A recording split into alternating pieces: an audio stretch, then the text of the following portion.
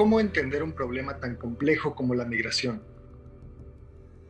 El paso de indocumentados de México a Estados Unidos se mide en miles, los costos en millones y las repercusiones más. Pero los números son solo una forma de verlo. Otra es conocer de viva voz qué impulsa a alguien a dejar su país para ir a otro en un viaje que, seguramente, será difícil y tortuoso. Este espacio es para ellos, la voz de los migrantes, sus historias, sus pérdidas, sus esperanzas. Bienvenidos al podcast Tras el Sueño Americano.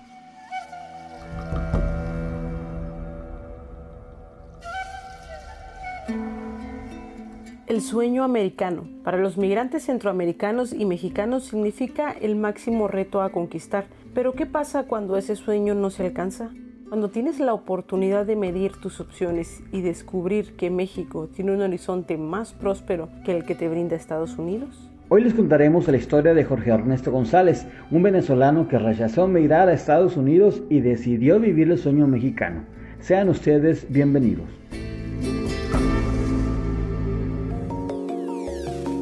Jorge es un hombre que disfruta del aquí y el ahora. Eso y su visión de viajar ligero lo llevó a conocer muchos países como Ecuador, Colombia, Brasil y México, pero uno de sus sueños a alcanzar era conocer la costa oeste de Estados Unidos.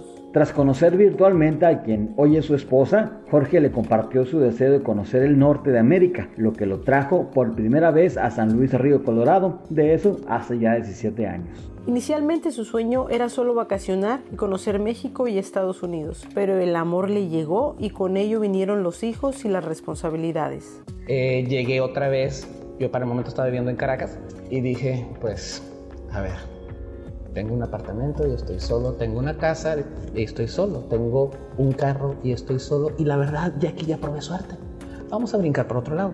Se me abrió la oportunidad de agarrar y venir con, en el momento quien era mi novia cibernética, vente para acá. Sirve que tal vez agarramos y de aquí mismo pasemos porque la idea que tú traes de pasear por toda la costa oeste de Estados Unidos está muy buena. Y pues sí, inicialmente empezó sobre ese proyecto. Pero ya ves que aquí los sanluisinos tienen un dicho de que dicen, pruebas el agua de San Luis y te quedas. Más o menos algo así pasó. Yo llegué, si mal no me acuerdo, en noviembre, pues apenas empezando la temporada de otoño-invierno. Básicamente se dio mucho más allá de lo que nosotros pensábamos incluso. ¿Ella es de aquí? Ella es de aquí, de San Luis. Y pues bueno, se nos dio esa relación que pues ya tendremos, ¿qué te gusta? 16, casi 17 años, cumplimos los 17 años en noviembre. Yo llegué hace 17 años. Duré 3 años aquí, luego de eso nos regresamos a Venezuela, duramos viviendo allá con nuestro hijo casi 5 años. Ellos se vinieron primero, luego me vine yo para acá y ya sería 10 años más o menos que tengo otra vez continuos y de fijo acá. De hecho ya ahorita estaría concursando para una posible naturalización. Después de casarse regresó a Venezuela, pero las condiciones de vida ya no eran las mismas. Cada día se tornaba más complicada la situación sociopolítica de aquel país, por lo que decidió regresar a México con miras de cruzar a Estados Unidos. Yo me regresé a Venezuela con mi esposa y con mi hijo. Y fueron 5 años en los que siempre me estuve preguntando, ya vámonos, me voy, le doy chance a mi familia, le doy chance a esto. Y empecé a ver a cómo se iban a poner las cosas a nivel político y creo que, ahora sí se oirá chistoso, pero en su momento no lo fue. Cuando yo empecé a ver que en Venezuela, siendo un país que producía mucha caña de azúcar, hubo escasez de azúcar, yo dije, espérate, esto va para grave. Hubo escasez de azúcar y luego al venezolano que le quites el ron o que le quites el anís, nos morimos. De verdad, nos da algo. Nos da Es el antiestrés. Nos da un beriberi.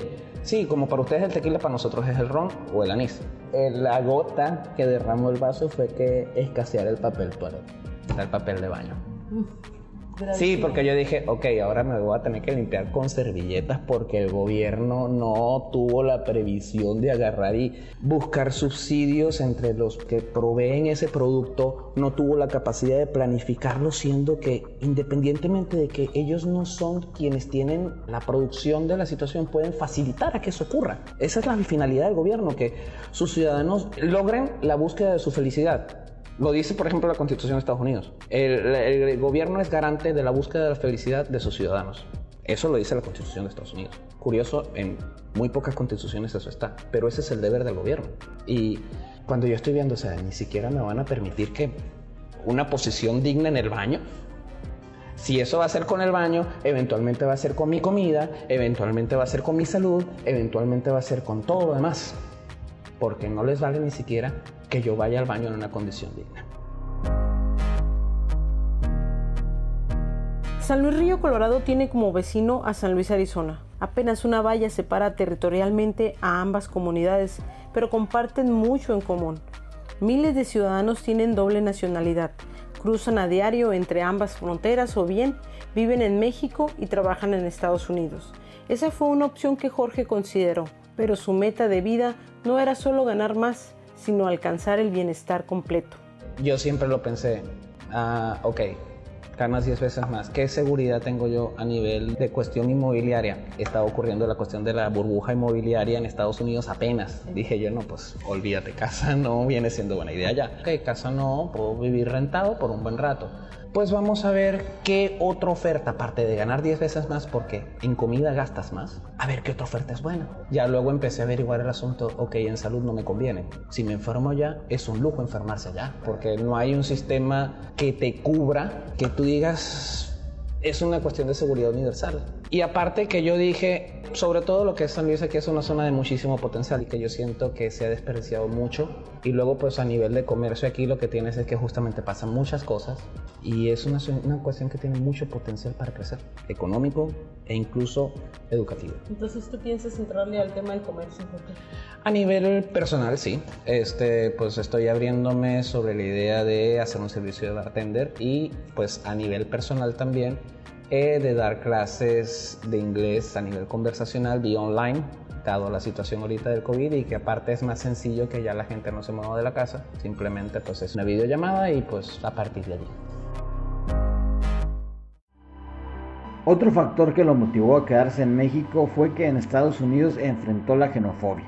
Aunque reconoció que aquí también la ha experimentado, la situación vivida en el otro lado le restó interés por vivir el sueño americano. La cuestión de la xenofobia y el clasismo. Y aquí en México me ha pasado, como también las veces que estuve en Estados Unidos, me ha pasado tantito peor. Por lo menos de las veces que yo he ido de visita en Estados Unidos, o sea, me ha tocado por lo menos 3 veces de que estoy hablando español con una persona, con un amigo mío, y sale uno, habla americano. Yo una vez sí me tuve que trenzar en un debate con la persona de que, bueno, dime tú cuál es el idioma americano, ¿qué? ¿El návajo? ¿El cherokee? No los conozco. En tal caso te estoy hablando inglés porque tu idioma viene de afuera. Tu país se hizo a base de migrantes y fueron migrantes que robaban tierras. No se te olvide eso. No, pero qué tal. Dejé el asunto así, llegó la policía, la señora estaba alborotada, se la llevaron a ella y yo salí paseando tranquilo porque pues siempre he creído que todo se puede hablar. Y mientras lo sepas hablar, te evitas muchos problemas, ¿no? Y aquí, en ese caso, si bien no por el asunto del idioma y no por el asunto por el tono, porque pues, como te digo, normalmente suelo disimular el tono, es el detalle de que, por lo menos una vez me pasó con un compañero de trabajo cuando yo todavía era mesero aquí, ¿cómo es posible? O sea, tú eres un extranjero, ¿cómo te van a dar a ti el puesto de gerente si tú empezaste de ayudante de mesero? Y no eres mexicano. Y no eres mexicano, o sea, ¿qué es una cuestión de caridad o qué? Yo lo que dije fueron 2 cosas. Si es cuestión de caridad, pregúntale a mi jefe.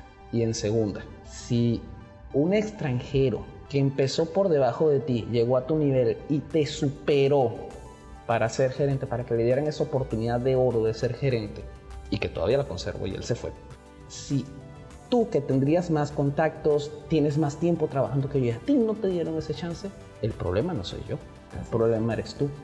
Si te niegas tú a crecer como persona, a cultivarte como persona, no necesariamente de que leas mucho, sino de que conozcas a las personas, aprendes de las personas y eso es lo que te hace crecer, eso es lo que te hace cultivar. No necesitas una educación formal para ser educado, necesitas ser educado con los demás y aprender de la educación de los demás para poder crecer. Una vez un maestro en la universidad me dijo, y creo que eso siempre se me quedó grabado, ¿quieres conocer el mundo? No es necesario que viajes mucho, conoce a la gente. A más de una década de residir de forma fija en México, Jorge no niega sus raíces y reconoce que quien es extranjero estando dentro y fuera de su patria lo sigue siendo, pues cuando regresó a Venezuela extrañó a México y estando actualmente en San Luis Río, Colorado, extraña su tierra natal. Oye Jorge, ¿y hoy en día no Venezuela ha quedado atrás para ti? ¿Ya no es opción? No, mira, ok. No sé si ustedes han escuchado a Franco De Vita. Sí. Él tiene una canción muy bonita que se llama Extranjero. Él se la dedicó a su familia y sí es cierto. Una de las cosas que él dice en esa canción es extranjero, toda tu vida extranjero. Porque siempre vas a extrañar tu tierra, pero si te regresas a tu tierra... Bueno, esa ya no es parte de la canción, ¿no? Pero si te regresas a tu tierra vas a extrañar donde viviste. A mí me pasó. Yo estando aquí la primera vez extrañé Venezuela. Yo estando en Venezuela extrañé México. Y tanto al punto hasta que ahorita estoy aquí y sigo extrañando a Venezuela, sigo extrañando a mis amigos. Así son las historias de los migrantes, tienen distintas motivaciones, pero al final llevan a un ser humano a conocer lo diferente.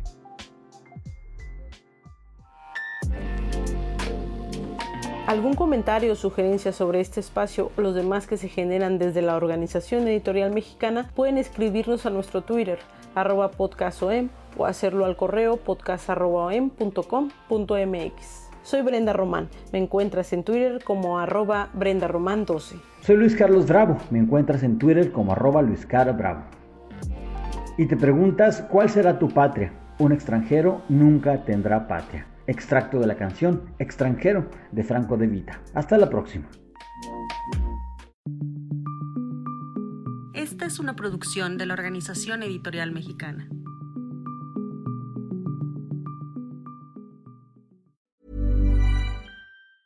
If you thought the only way to get a more defined jawline with natural-looking results was through surgery, think again. Juvederm Volux XC is a non-surgical injectable gel filler that improves moderate to severe loss of jawline definition and can help you achieve natural-looking results with little downtime. Even better, this improved definition lasts up to 1 year with optimal treatment. No maintenance required. Improve jawline definition for a smooth, sculpted look with Juvederm Volux XC. For important safety information and to find a licensed specialist, visit Juvederm.com. That's JUVEDERM.com. Not for people with severe allergic reactions, allergies to lidocaine, or the proteins used in Juvederm. Common side effects include injection site redness, swelling, pain, tenderness, firmness, lumps, bumps, bruising, discoloration, or itching. There's a risk of unintentional injection into a blood vessel, which can cause vision abnormalities, blindness, stroke, temporary scabs, or scarring. Talk to a licensed specialist to find out if it's right for you.